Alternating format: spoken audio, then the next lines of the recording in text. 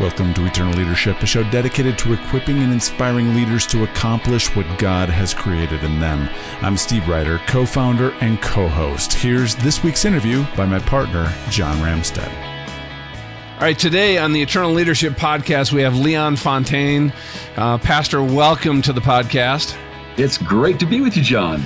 It is great to have you here. And I was just telling you beforehand, and this is going to become clear as you listen, as everybody out there listens.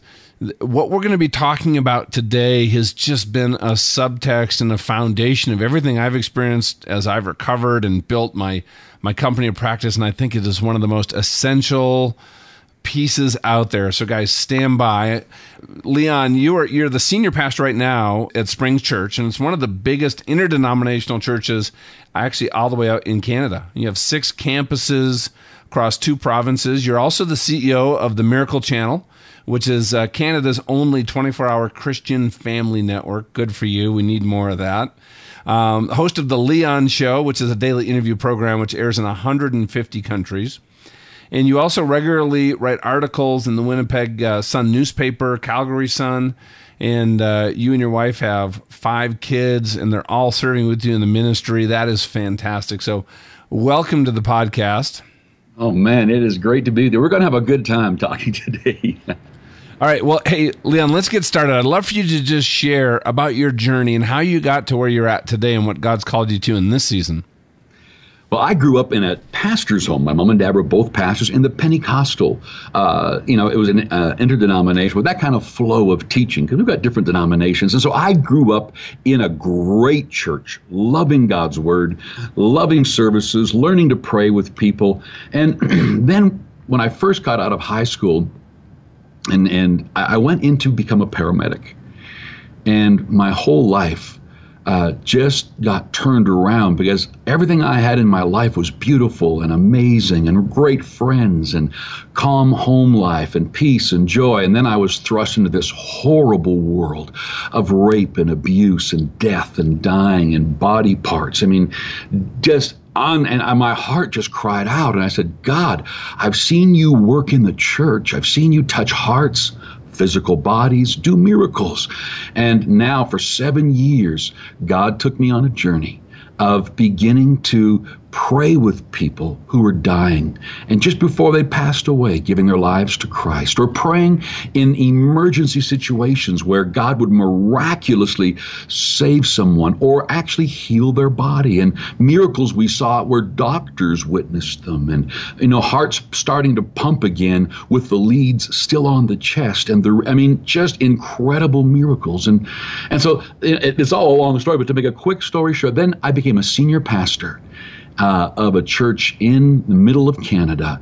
And I begin, instead of just kind of preaching doctrine and being religious, I began to teach people how to be alive in Christ as a mom, a business person, a board member, how to be directed by Holy Spirit in your job, how to get God's supernatural power to assist us in all that we do in life.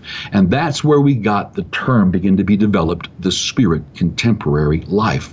Because most people think that all of God's power and His presence are for the fivefold ministry, pastors, evangelists, missionaries, apostles, prophets, etc.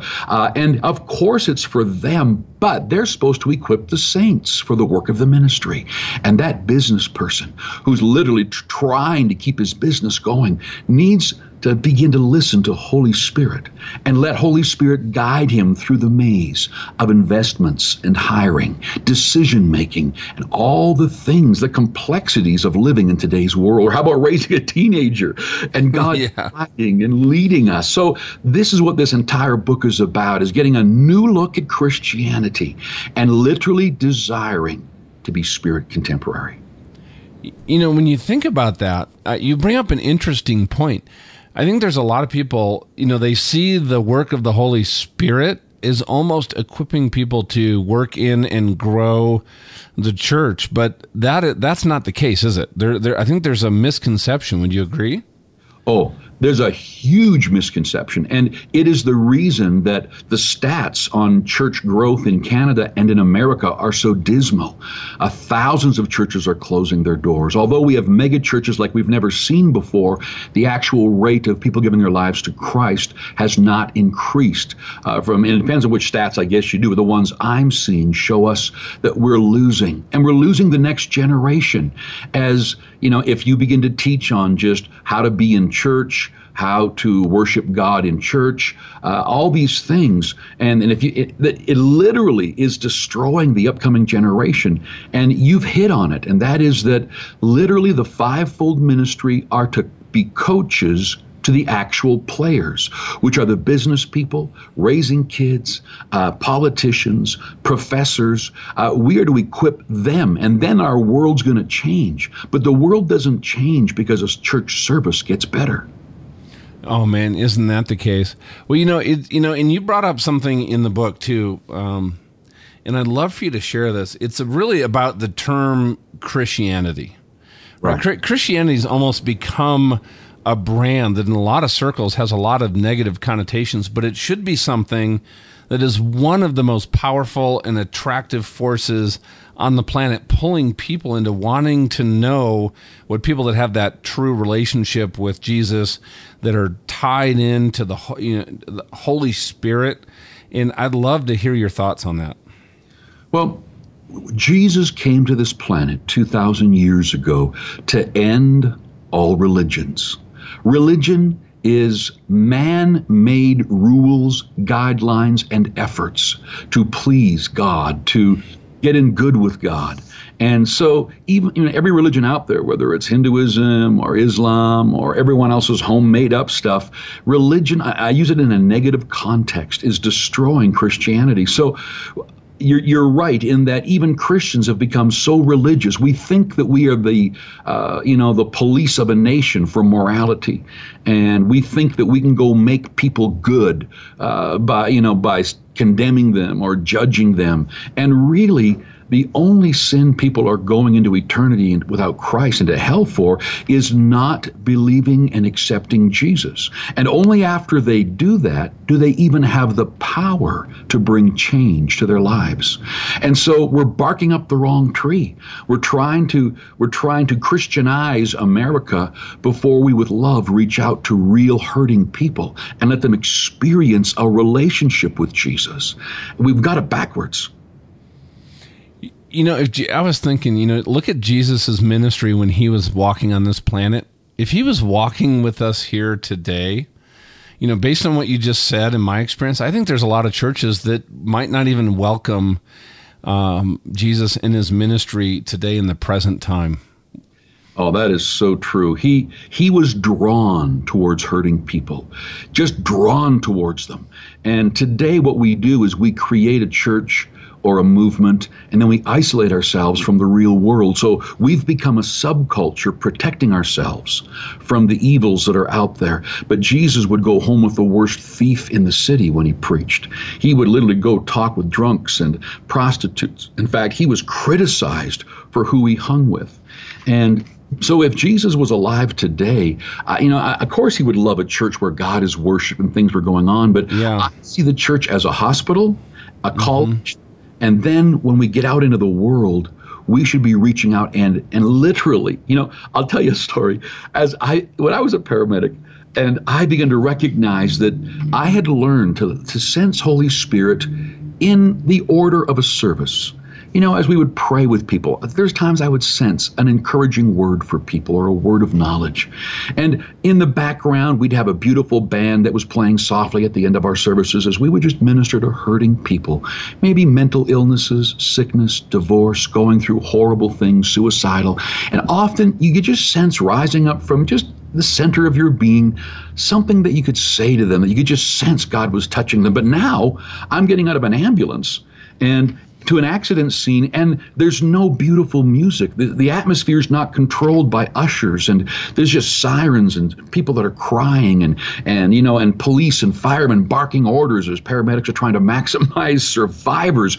And in that environment, I learned to sense the direction of God and to sense and to move in his power when all the noise that was around me was counterproductive. Now, when you were talking, Leon, you said Holy Spirit versus the Holy Spirit. And right. I would love to know what the distinction there is, because I heard that when you were talking. Well, what's interesting is that we haven't got time to define, the triune God, but Holy Spirit is not just the presence of God emanating from his throne. Mm-hmm. He's a person. The Bible shows that he has will, emotion. And so if I don't say, well, I am now talking to the John Ramstead, and you're talking to the Leon Fontaine, it just sounds awkward in our language. What gives you personality in language is when I say, John, how are you doing? Hey, I'm Leon. And so I found in my life that when I started talking to Holy Spirit as Holy Spirit, that it personalized for it and actually helped me to begin to sense him, to know him. And it helps so many others who just saw him as some kind of a spiritual blob or some kind of a fire, a holy fire, or some kind of a cloud. He's a person. Yeah, it's not a theological concept, right? Right. Now, your book, the Spirit Contemporary Life, and your subtitles, Unleashing the Miraculous in Your Everyday World. I'd love for you to share a little bit where that term Spirit Contemporary came from, Leon. Well, I think one of the greatest things that's ever happened to America is the New Age and the spiritual side of. It is like everywhere you turn, people will say, I'm not religious, but I'm spiritual. And then they'll all say, but I do watch, Joel Osteen. Yeah. And there is this cry in people, whether you're looking at Oprah or all these TV shows, there's a sensing that there's a spiritual side to us that we better deal with. And so they are seekers. Now, so there's so many of them that are so far in the ditch, but they're going to realize it because the Bible says, seek and you will find. And so Jesus is the answer. It's just that the church world is presenting him so religiously, stuffily, judgmentally. So when I begin in our church 22 years ago, I began to take this whole I didn't call it Spirit Contemporary, but I just started ministering in a way that made people be relevant, contemporary for where they were, not religious or weird. And so after a while, a friend of mine who's a church consultant, he would come to our church daily and said, this is remarkable, Leon. Like, I've never seen a church with more miracles, yet you seem to be the coolest, most relevant church. You've got members of parliament and scientists and wealthy and poor all coming to the same church. And so he's the one that began to talk to me and say, what should we call this? And so it's Holy Spirit and contemporary to everybody, but that was too long. So we just said, well, let's call it Spirit. Let's just take off the holy because we know he's Holy Spirit, but let's call it Spirit Contemporary. And we just found that in our church, like I've got Muslims that come with their imam because they feel so encouraged. I've got people who will look at me and cry and say, I don't believe in Jesus, but I love coming here because I just feel something. And I'm teaching on Jesus. So we give people this ability to start this journey. Pre-Christ, even before they believe on him. And it's amazing how after a month or two, they begin to make decisions for Christ. And so the church world often thinks that when someone gets into church, we've got to make them feel bad. We've got to make them feel convicted. Now, the word convicted doesn't mean condemned or guilty. In the Greek, it just means convinced. And so if we don't get someone bawling and squalling at the altar, we don't think it's a genuine salvation. But what I noticed was the people that would come to Jesus, a lot of times bawling and squalling and highly emotional, they left the same way when things didn't go good for them in church. But when people listened to me for a month or so, listened to what I had to say, checked it out in their own Bible, would walk through the halls of the church, they often would check me out, my family, my marriage, and when they made a decision for Christ, they were convinced this was the way to go. And so thousands of people begin to come to Christ in a nation like Canada, where it's a nation of little churches. And so we knew that we needed to continue this vein. And finally, after 22 years, we just put it in a book, and we're stunned at how many denominations and leaders and business people and unsaved people are telling me it's changing their lives. The culture that you've created, in teaching in a way that's just allowing people to come in and learn and make this their own decision. What advice do you give to the leaders in your church, people you talk to, that want to have these one-on-one conversations with people in their personal sphere of influence about Jesus, about the Spirit, in a way that allows them to have that time to make it their own decision, but draws them towards something? Yeah, I tell them this. I say that we are supposed to love people, but Christians, they took that word wrong. And so when I go to a business get-together, and I run 4 organizations, from television stations to private schools to churches to television ministry stuff, and it all involves millions of dollars, staffing, systems, structures, working with boards, lawyers, buying lands, buildings. I mean, it's just, so I'm in the business world my whole life. And I'm amazed how when I'm in a room, I know who the Christian is right away, because he will walk up and say, "Hi, how are you today?" And it's like he's just trying too hard to be loving. And I've taught our business people, first of all, to love someone is to value them. It doesn't mean act weird, emotional, feminine. Just value someone. Be a man's man. Be a woman's woman. And then when you work for a company, the first thing you need to do to impress them is make money for them, raise up teams for them, put in great systems, make yourself incredibly valuable. And the presence of God on your life will make you an amazing leader. Where, like David, that men were attracted to him, and that was the presence of God on him. Elisha, that guided kings in warfare, where to send the troops, what to look out for. He knew by the presence of God. Or like Daniel, that you could throw him in lions' dens and he wouldn't break a sweat. He would go to sleep. I mean, this courage, this direction, or the powerful things of God so people will look at us and go, "Wow, that guy's amazing." So then they get opportunities to share their faith. Now, how are we going to do it? Yeah. We do it often in a way that we try to make them feel bad about their lives. And so we try to make, and how I've seen so many trained is to really try to show them that you're a sinner. Well, the word sinner to us simply means they don't know Jesus yet. But the word has been so abused in the real world that if you're talking to an accountant, he thinks you mean that he's stealing from all of his accounts. If you talk to a business CEO, he thinks you mean that he's an adulterer or a fornicator. And so I teach people, use words from their world. Put yourself in their shoes and respect them when you talk to them.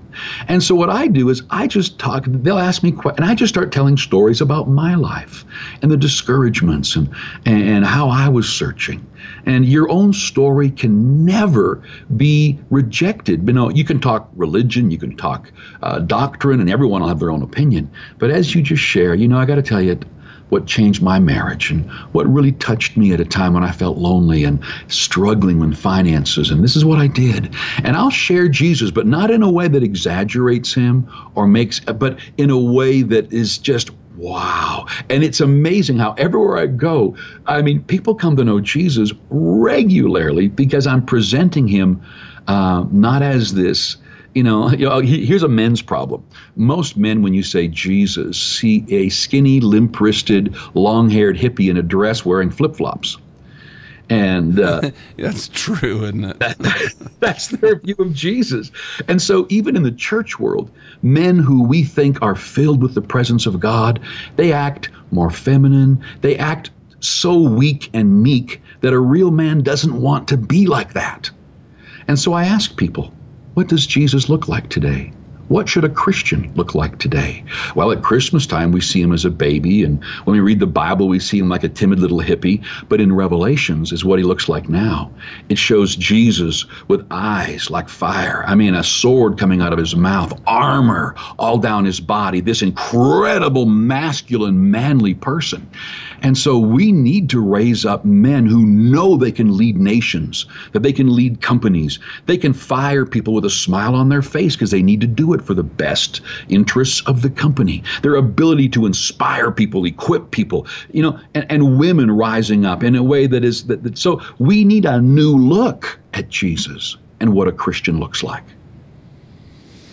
Well, thank you for sharing that, because, since I have recovered through my accident and been able to share my story, I think there's some really key elements in here. The first one is it's really about developing that true relationship, but you do it through telling your own story about what Jesus has done for you personally in your life.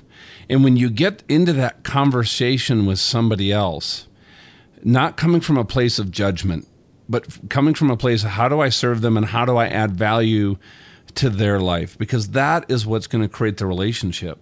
I'll never forget, as I was recovering, Leon, I was in a recovery group, and there was a woman in the group who's a very left-wing, hardcore liberal, lesbian woman, and I was able to share. She asked me about my story because I'd shared just a little part of it.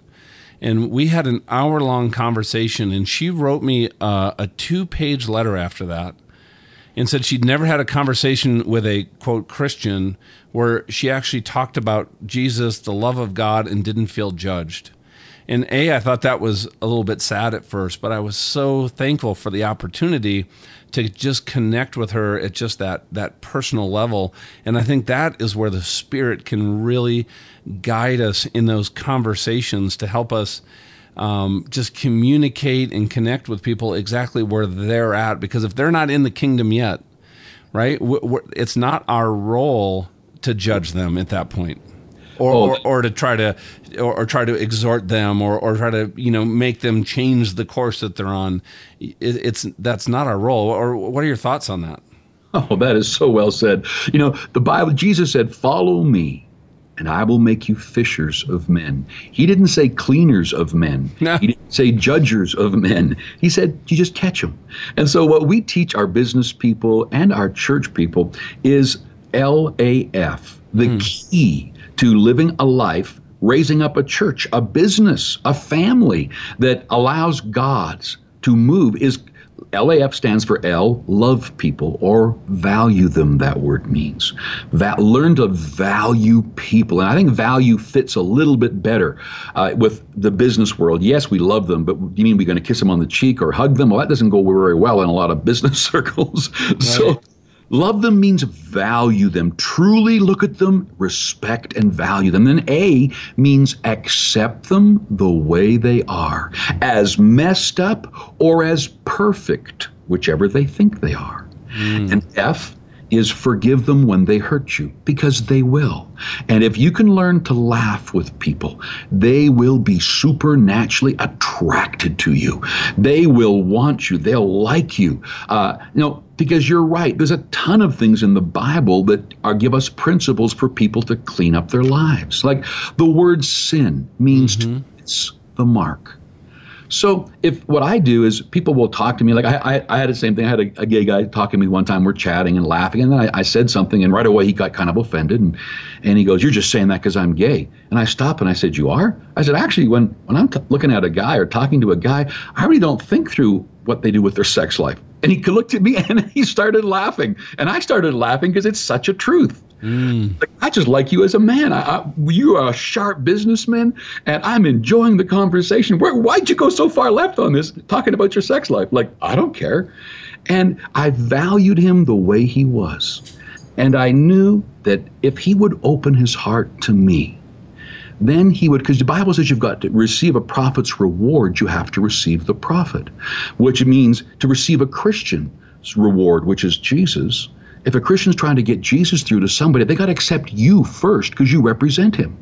Jesus, when he went to his hometown, wasn't accepted. And it says he couldn't do any great miracles because of it. Right. So if Jesus grew in favor with God and in favor with man, both of those things we need to grow in favor with. But, on the Pentecostal side that I grew up on, the more a person admitted or said they were filled with the Spirit of God or full of the presence of God or moved by the Spirit of God, whatever they said, the more wacky they became. They would say things, they would give people words of knowledge that didn't make sense. And so in most circles, a business guy who's an accountant, who's built a great reputation in the community, and a good name is to be desired more than riches and gold, wouldn't want to be necessarily moved by the Spirit of God, because in many churches and circles today, it means you can act wacky, you act crazy, you act religious, you act judgmental, you're weepy, cry, too serious, like all of this stuff. And actually, Holy Spirit is the most contemporary, relevant force on the planet. He knows how to get through to everybody in a way, because contemporary is different for one person. If I'm talking to a street guy, to be contemporary to him will be different. If I'm talking to an Indian in India, contemporary would be different. If I'm talking to a member of parliament in the hallways of the parliament buildings, what would contemporary look like there? If I'm talking to a young biker, who I meet at a restaurant when I get off my bike and we start talking, so contemporary is continually changing and moving with the times or with the person you're talking to. And so to be spiritually alive and empowered is the one side, but to be contemporary. So Holy Spirit guides us in this unique ability to literally get along with anybody we talk to and to be able to impact them for the kingdom of God. This is a crucial thing. If we're going to turn around the loss of all of our generations to the world, if we're going to have the world look at us and be attracted to us, then we're going to have to stop thinking that in my job, I have to go witness to all 500 other employees, or maybe you should just go make them a few $1 million till the whole place is ready to genuflect in front of you. And then when they ask you to speak at the banquet, share your principles and then just touch on. Here's a really cool thing that I do when I talk to unsaved guys. Yeah. If I speak at a business conference where it's not a Christian one, I'll talk about the 4 Qs. The IQ, which is intelligence quotient. The EQ, which is emotional quotient. The AQ, which is adversity quotient. Lots of books about these 3. And so one is your intelligence, one is your ability to get along with people. The other one, the AQ, is your ability to stand strong through adversity. I said one of the keys in my life is the SQ. It's the spiritual quotient. It's finding that center. And I'll just start to talk in their terms about spirituality. And always they keep pushing me until they find out who my spiritual core is. And then they already so respect the results and the things that I've said that they want to give their lives to him. Now, that is a great example of being contemporary, right? Yes. And so question for you, and I want to circle back to something you said earlier. So how do you help other people personally almost sense, what the Spirit is saying to them or leading them in their different situations in life? That's a great question. Well, one of the verses that helped me immensely in the Bible, and I don't have it written down in front of me, but it's where it says that the spirit of man is the candle of the Lord. Search all the inward parts of the belly.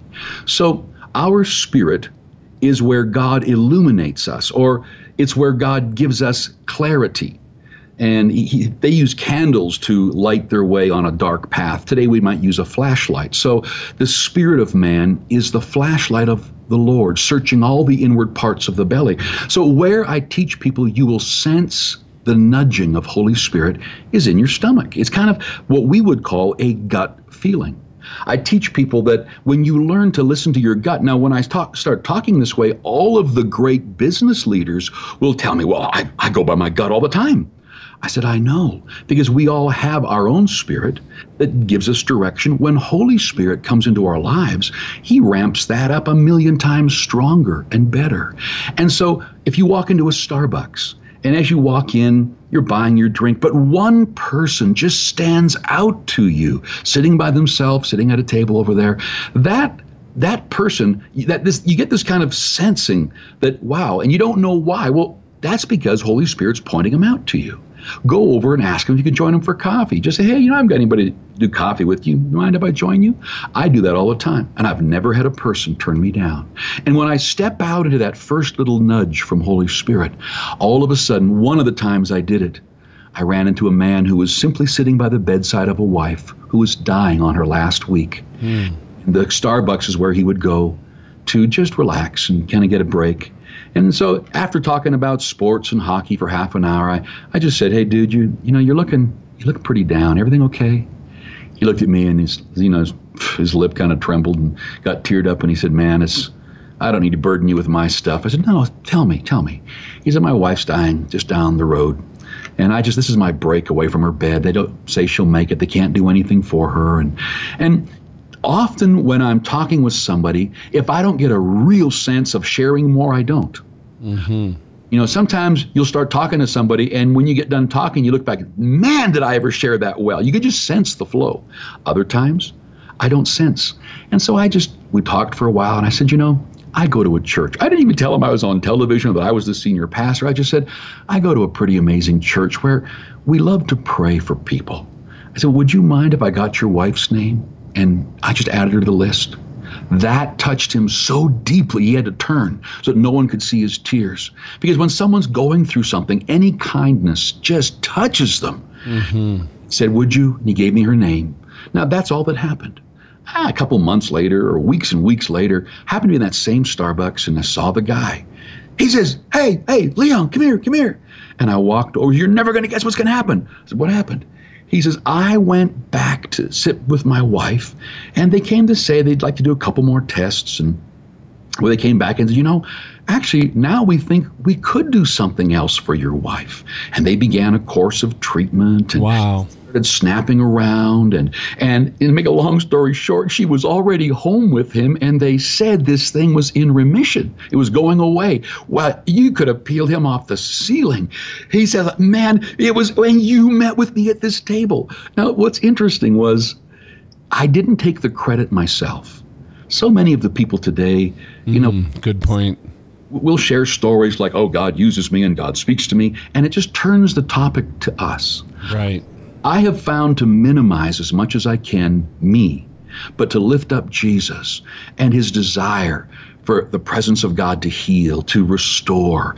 And that's an example of, I didn't walk up to him and say, thus saith the Lord wants me to meet with you. I am to minister to you today, and there is going to be a miracle in your life. Although I sensed that, I didn't say that. And another example I have is I share this a lot because it's so clear, but I had a guy who was delivering something, a delivery van, and as he handed me the sheet to sign, I just sensed this word coming up from my gut, and it was just suicide. This guy was long hair, tattoos, mad, angry, sullen. You could just see it on him. And he was a biker too, I found out later. And so I didn't know what to say, because in my experience in the denomination I grew up with, you would always give someone a word. If you felt you should give them the word, it would always say, thus saith the Lord unto thee. And it would be Elizabethan, and it would come out of the Bible. And the attention would really be on you, as you, the amazing man of God, delivered a word to this poor person. So I just stopped doing that when I was as a paramedic. And instead I looked at him and I said, man, don't do it. He said, what the beep beep you talking about?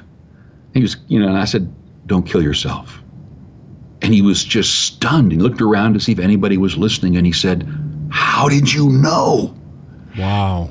And I could have said right there, well, the Lord speaks to me. Again, it would be about making myself look.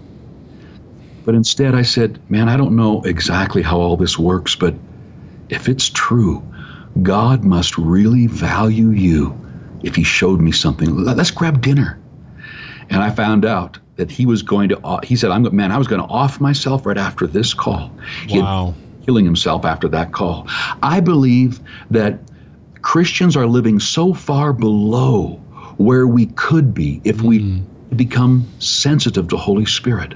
And in order, and you asked the question, in order to sense him, I've never had him speak to me in an audible voice. I've never had a dream or a vision to guide me. I've always got a sense inside, go talk to that person, go pray with that person.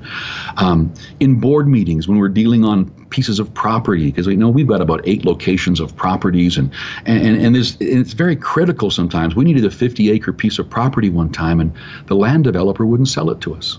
So we're in this boardroom, we're talking back and forth, and this 80-year-old man looks at me and laughs. He says, son, I develop land. I'm not selling you that piece of property. He said, and it was just kind of done. So we took a coffee break, and everyone left to grab a cup of coffee and get a bathroom break. And I just sensed in my gut, don't move. Stay at the board table. So I just sat there, and as the room cleared, this 80-year-old man, he hadn't moved either. And so I looked at him, and I got up and kind of walked around the boardroom, and I saw a picture of a man on a horse. And I said, "Who's this?" He said, "Oh, that's my great, granddad. And he came to Canada for religious freedom. He was a pastor," and I forget the denomination. And I said, "Really?" And he goes, "Yeah." And he started telling me the story of how, because of him, his family now lives in incredible prosperity and freedom. And I just sense God telling me to shut up. So I didn't say a word. I just stood there and listened to him. He shared the story of his family history. And all of a sudden he stopped. And he looked at me and he goes, "I'll sell you the land." Wow. We wanted it for a church. That's direction from God. It wasn't spooky, crazy, weird. I didn't look and say, "Thus saith the Lord, thou shalt give us the land because your dad was a preacher." I mean, I was just being nudged in a direction and obeying God. And even Paul would say things like, "It just seemed good to me and the Holy Spirit to do this." Other times he'd take a course of action towards a certain city, and he felt compelled to stop by the Holy Spirit and go in another direction. I think we need to just start moving and look for nudges. Well, I'm so glad you shared that, Leon, because I think so many people, they're waiting for that voice or that vision or that dream. They really want some, almost like a blueprint or a roadmap laid out for what they should be doing. Yeah. And that you've made just this massive kingdom impact in the lives of so many people, and that hasn't been how the Holy Spirit has operated in your life. And I appreciate you sharing that, because I think there's a lot of people that they kind of get stuck there. And so that almost kind of leads to another thing. In this Western culture, and you just talked about how ineffective the church and a lot of people in the Christian community have been. And do you see any mindsets, how we think, beliefs, systems that we have developed that are maybe hindering, almost, being able to trust your gut, to kind of sense the Holy Spirit in different situations? Yeah, when you study the word heart comes up all the time. The Bible says that God is a heart God. He doesn't look at the outside. He looks at the heart. We have verses like, "Guard your heart. Out of it flow the forces of life." Or Matthew 12, where it says that a good man brings forth good things from his heart. And so God began to deal with me on the heart. Now, the heart, as you study the word, seems to be the center of our who we are. It's our identity. And when people believe that they're losers, or that they'd struggle with shame and guilt from sins from the past, they don't understand the cross, your heart produces. So, example, I teach people that if you really believe that you're a loser, there's a dark cloud over you, that you're smart, I said it affects everything you reach for. Every relationship that you have is affected by the deep beliefs of your own heart. The Bible says in Proverbs, "As a man thinks in his heart, so he is." It doesn't say in his head. Now, the emotions of our head come and go because of focus. If I focus on a problem, I get discouraged. If I focus on a past victory or on the promises of God to help get me through, I get encouraged. That's in the mind, but the heart is deep feelings of identity. I'm a loser.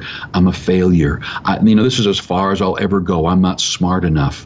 And so I really teach people that if you want to change and break through the season that you're in to a higher season in your marriage, your finances, your company, your own self-worth, that you need to begin to allow Holy Spirit to teach you. The Bible says that Holy Spirit's job is to lead us into all truth and to show us things to come.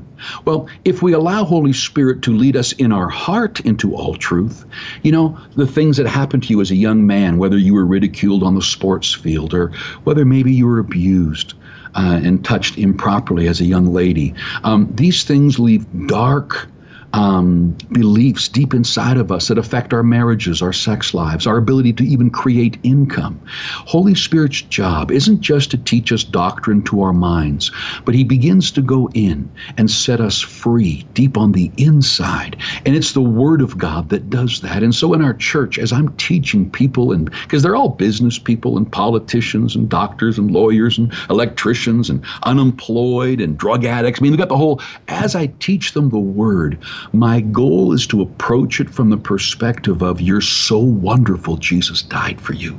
You've been designed to ride upon the high places of the world, that everything you put your hand to will prosper. Jesus is just pleased with your success and with you making it. And all of a sudden, Father God begins to re-father people. Because fathers and moms are to train up a child in the way they should go, but it's impossible for any of us to do the job perfectly. And so Father God re-fathers us into the beliefs that he has, the truths that he has. And Holy Spirit begins to teach them to our heart. Now that person rises up knowing they can go take that company to a $20 million place rather than just the 5 that's been so locked down. Mm-hmm. And new systems, it's not just new employees. It starts with the deep-seated beliefs of the heart. Well, and you said we need to allow Holy Spirit to start leading us into that new identity, that transformation of the heart. And what does it look like when somebody just, to start that process? I would guess there's a lot of people listening saying, how do I do that? How do I start reshaping and changing this identity that I've allowed to be created, for so many years?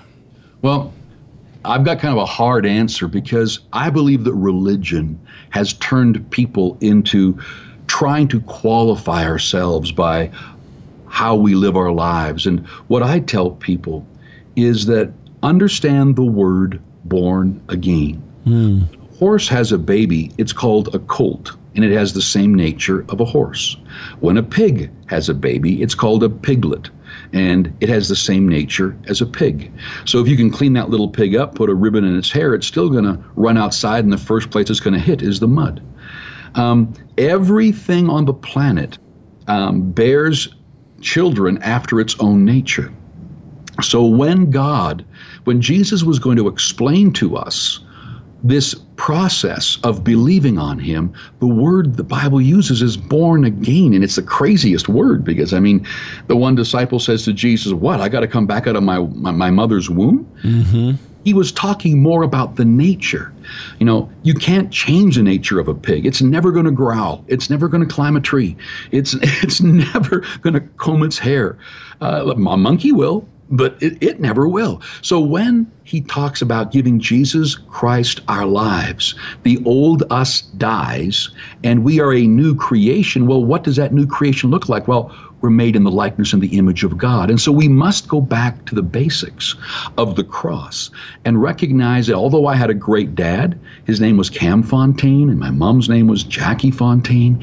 And, although I was born a human being on the planet, when I gave my life to Jesus Christ, I'm proud of my earthly father, but now my nature actually comes from God the Father. And when you realize that, you begin to simply believe that, wow, well, that means then, and it opens up a whole new world of possibilities, that I'm not a Christian, I'm not a man trying to become something. I am simply being who I is. Ooh, that's powerful, Leon. One of the best modern parables that I created to help people with this was, and I'll tell the story quickly, it was a story of an African farmer who found a little lion cub. And the mom and the other cubs had been all killed, and he grabbed this baby lion, or this little cub, and took it back to his home. And he had a poodle that just had pups, and crazy enough, the poodle, was kind of taken as this little lion's mom. And he started thinking the poodle was his mom. So when the owner rolled up a newspaper and swatted the little poodle, the lion learned to be afraid of it. And he would, and the poodle would go, yeah, yeah, yeah. It would run away. And the lion learned to run away from the rolled up newspaper. It would eat dry dog food. The pit bull next door would bark and the poodle would just run. The lion learned to run.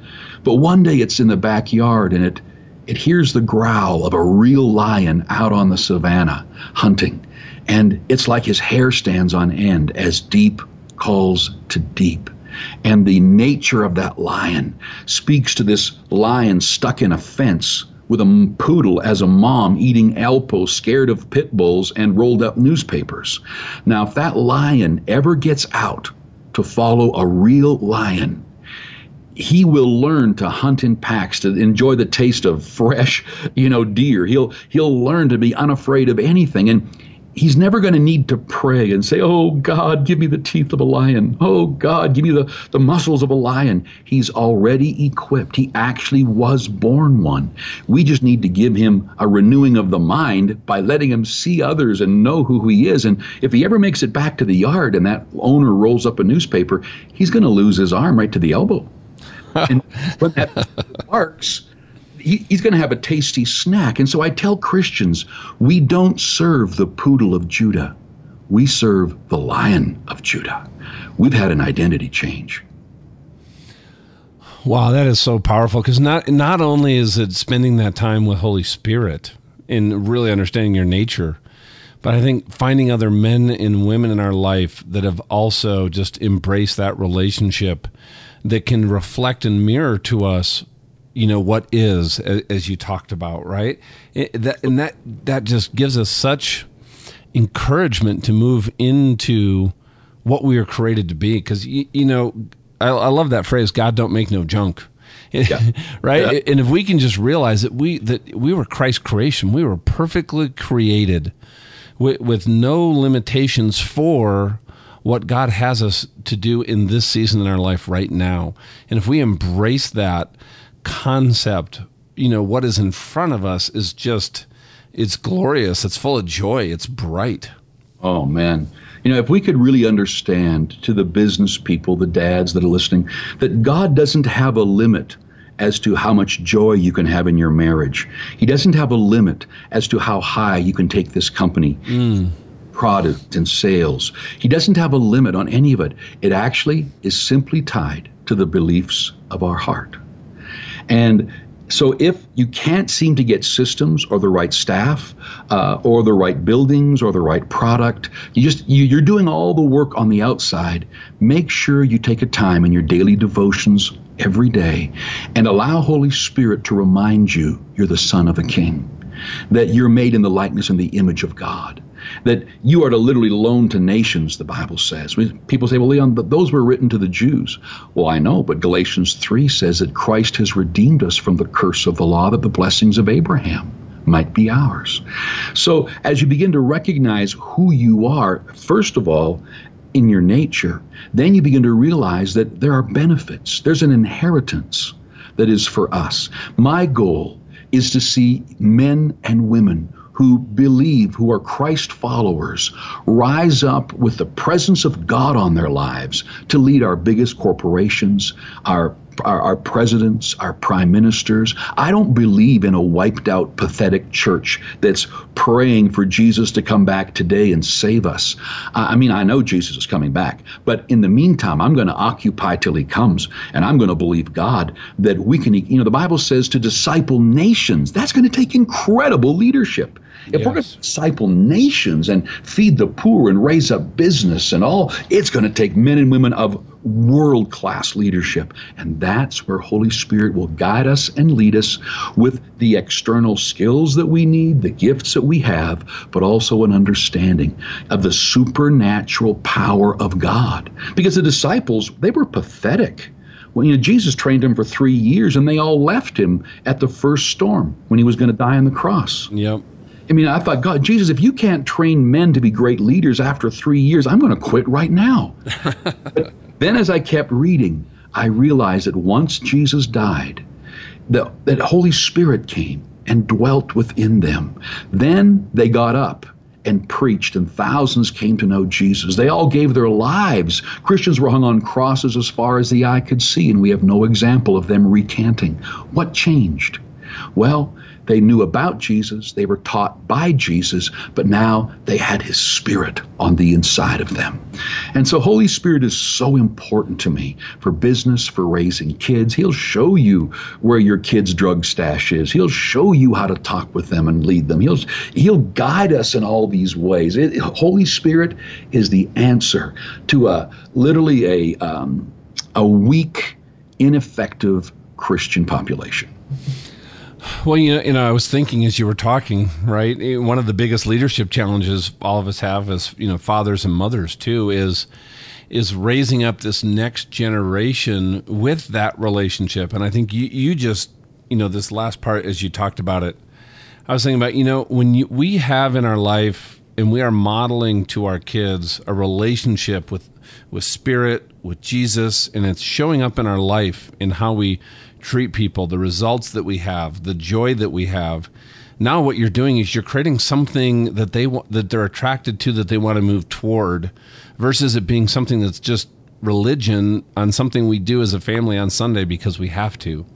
And yes. I think that sounds to me like that is really the key for us as parents for raising up that next generation in their faith, is showing that and modeling to them by embracing everything you're talking about, something in their life that they go, you know what? My mom and dad had something and I just don't have it. And maybe there's something there and I need to talk to somebody or talk to dad, talk to mom about that. That is so true. One of the chapters in the book, The Spirit Contemporary Life, is about Spirit Contemporary families. And you're never going to attract your kids to Jesus if church is a chore and volunteering is a chore and reading your Bible is a chore and praying is just a discipline you add to your life, like so many have taught it. But when they see me reading the Bible, because I know it's going to help me with my neck, if they see me enjoying my time of prayer, if they see me just loving to go to church, even though it's imperfect and so are the people, literally they don't do what I say. They do what I do. Mm-hmm. And my parents, I would see the power of God in their everyday life. My mom, for example, I remember one of my brothers going through a rough spell, and he started smoking dope. And one day we're at the supper table, and all of a sudden you could just see Mom's eyes open up, and you could see that she knew something. And she gets up. She walks into our basement where all of us guys had our bedrooms. I had 4 brothers. She walks right to the hiding place of his stash and reached in and grabbed it, pulled it out, and flushed it. He was so upset. He says, "You've been snooping through my stuff." And she goes, "No, I was sitting at the table." And all of a sudden, I knew there was something in my house that was hurting my boys. And God led me straight to it. Well, the hair stood up on our head because we knew that God was going to guide our parents. And we saw so many examples of the Holy Spirit guiding and leading our parents through hard times and bringing miracles, guiding them to raise us, knowing things they could never know on their own. That when kids see parents led by Holy Spirit, that know things by Holy Spirit, that you are going to be, I'm so in love with God, and it's my parents that paved the way. Oh, I love that. Now, as we wrap up, Leon, any just final thoughts for everybody who's been listening to this conversation? Over the last 20 years or so, we've learned to use this concept of living a Spirit Contemporary life, which means share the gospel in a Spirit Contemporary way, parent in a Spirit Contemporary way, do business in a Spirit Contemporary way. And we have found it so powerful that I would just encourage him to get a hold of that book. And it is a life journey in there. It'll deal with business, health, it'll deal with marriage, it'll deal with the steps of how to bring change to your life and to your own heart. Whatever we've touched on today, we kind of skimmed across the top. The book will dive into it. And I encourage people that what somebody has learned over a lifetime, don't treat it so cheap that you think you can learn it in a 1-hour interview. If it's touched you, dive in for the next month and let Holy Spirit take you on the same journey. Awesome. Thank you for today. This has just been powerful for me personally. This book is fantastic. Everybody, I would really encourage you to get this book, read this book. And how do people connect with you, Leon? The links to this book and your website, your church are going to be on here on the show notes for this episode. But how else can they connect to you? Well, the book will be, Amazon or wherever Christian books are sold, or Kindle. And then, but I believe if you go to leonfontaine.com, that's my name.com. And that's FONTAINE. Yes, leonfontaine.com. When you buy the book through us, they'll guide you. I believe they give a lot of free stuff out, whether it's courses on it or messages, video. I'm not sure what they're giving out today, but I know they're always giving out free stuff. And so, there's a lot of great stuff you're going to get for free if you just do it through leonfontaine.com. Okay, so everybody, that'll be in the show notes for this post on eternalleadership.com. You can go there. It'll direct you right over to Leon's site. And Leon, thank you so much for your time today. This was a blessing, and if there's anything at all I can do to serve or support you and what you're doing in your mission, please don't hesitate to reach out. Well, John, I sure will, and you have been such a blessing to me. This has been a great time together. Thanks for listening to Eternal Leadership. Be sure to check the summary of this MP3 for any important links and a link to the show notes for this episode. By the way, if you're a regular listener to Eternal Leadership, could you give John and I a hand? Could you give us a rating and review on iTunes? It's how most people listen to podcasts, and ratings and reviews help bump us up those charts. The higher we are, the more people that will stumble onto us. If you don't listen through iTunes, rate and review us on whatever platform you listen, or just share it with someone that you think could really benefit from our topics and guests. Thanks. For John Ramstead, I'm Steve Ryder, and thank you for listening to Eternal Leadership.